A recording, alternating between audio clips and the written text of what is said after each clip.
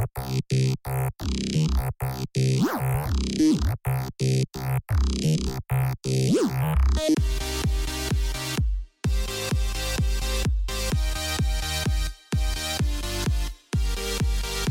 blockade at the Brady Road landfill in Winnipeg remains, defying city order.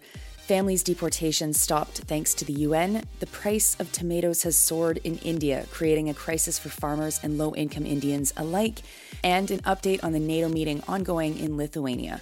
Good morning. It's Tuesday, July 11th. I'm Nora, and here are your headlines.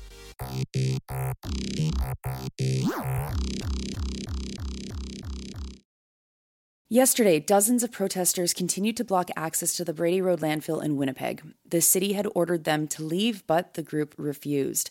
The blockade started on Thursday in response to the Manitoba government's refusal to search another landfill called Prairie Green for the remains of Morgan Harris and Mercedes Myron. Both women's bodies are believed to have been dumped there. The city ordered everyone to leave by noon yesterday. The order was issued on Friday. Grand Chief of the Assembly of Manitoba Chiefs, Kathy Merrick, said that the site is important. She told the Canadian press this, quote, "It has served as a powerful reminder of the urgent need to address the systemic issues perpetuating violence against First Nations women and girls in our province. It's a place where we have gathered to remind our missing loved ones and those who have tried to stop us that we won't give up on these women," unquote. The blockade is being held with tires and wood while people gather, create art, and pray. A white man came to the site and dumped soil on a mural that had been painted in remembrance of murdered and missing Indigenous women and girls.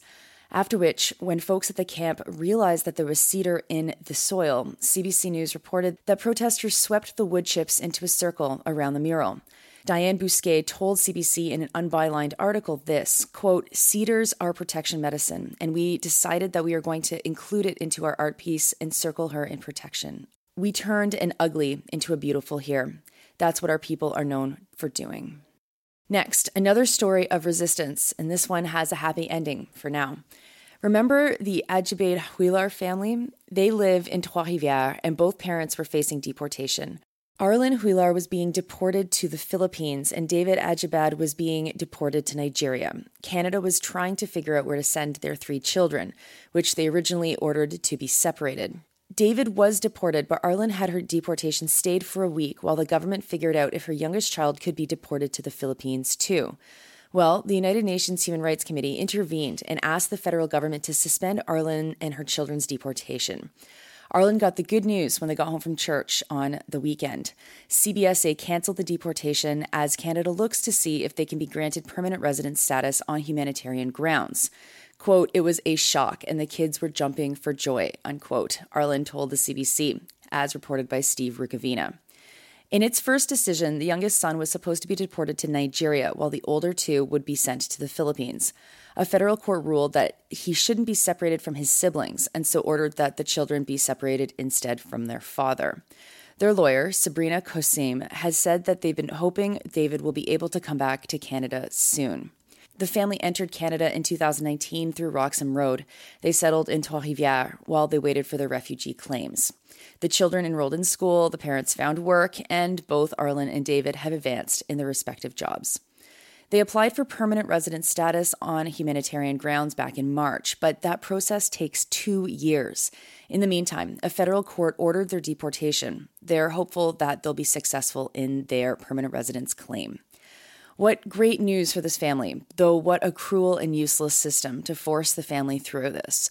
What does Canada gain from treating people like this? Absolutely nothing. It's shameful, and even more shameful that it took the UN to intervene to get the decision reversed. The federal government didn't respond to requests from CBC for comment on Monday. Now to international news. The Guardian is reporting that there is a tomato crisis in India, and it has far-reaching and worrying impacts. The price of tomatoes has soared by 400%, triggered by a national shortage. Climate catastrophe has decimated tomato crops. The unusual amount of rain has triggered a fungus that has been killing the plants. Prices are so high that low-income families cannot afford them. The Guardian, in an article that has already informed us that the tomato is a staple in Indian food, as if that isn't common knowledge or is it somehow surprising, also helpfully explains the shortage through the lens of McDonald's. The company has stopped serving tomatoes because of the shortage. You have to read on past the McDonald's information to actually hear from a farmer. They finally talked to Arvind Malik, a farmer from the Kurukshetra district of Haryana, who said that back in February, the leaves of the plants started drying up. Wild temperature fluctuations was the culprit. Farmers had to pay for expensive fungicides to try and save what they could, but much of the crops were already ruined. Malik has only harvested half of what he would normally sell by now, and he's heavily in debt as a result. Making the situation worse was that a few months ago, commercial prices for tomatoes were so low that farmers couldn't sell them at a high enough price to even cover their costs. The farmers stopped picking tomatoes because it was too expensive to pick them and sell them for nothing. But by the time prices shot up, they only had rotten leftovers. Now, it's not just tomatoes. Other crops like onions, ginger, and chilies have also been impacted. This is happening at the same time that torrential rains have killed at least 37 people in the north of the country. Many villages have been isolated by flooding, and landslides are causing havoc in many different regions. And finally, 2 updates from the NATO meeting. President Recep Tayyip Erdogan has agreed to support Sweden's request to join NATO. Turkey had been blocking Sweden's application, saying that the country had been hosting Kurdish militants. Any NATO member can veto the membership of any new state. The chorus of reactions from other NATO members said that this will make everyone safer. Phew, well, that's good news. Sweden, along with Finland, had neither been members of NATO, though when Russia invaded Ukraine, both countries sought membership in the military alliance. Finland joined in April. The head of NATO, Jens Stoltenberg, said this, according to the BBC, quote, Turkey and Sweden had addressed Turkey's legitimate security concerns, and as a result, Sweden has amended its constitution, changed its laws, expanded its counterterrorism operation against the Kurdistan Workers' Party, and resumed arms exports to Turkey, unquote. That's all it takes to join NATO, eh? That's it. Oh, okay. I just love how it's always under the guise of like, this is such a democratic decision for a country to make.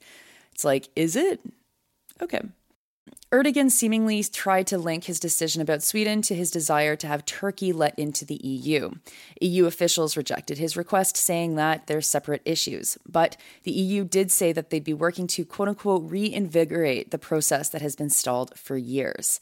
Turkey is definitely a country to pay attention to in relation to the war in Ukraine.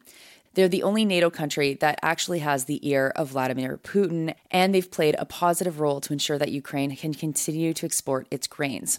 Though they also, this past weekend, allowed 5 former commanders of the Ukrainian garrison at Mariupol to fly back to Kiev after a visit from Volodymyr Zelensky. The commanders were part of a prisoner exchange last year, and Russia had expected the men to stay in Turkey until the end of the war. The BBC reports that Russian officials were, quote-unquote, furious at the, quote-unquote, surprise move. Erdogan also scored another big victory at this meeting.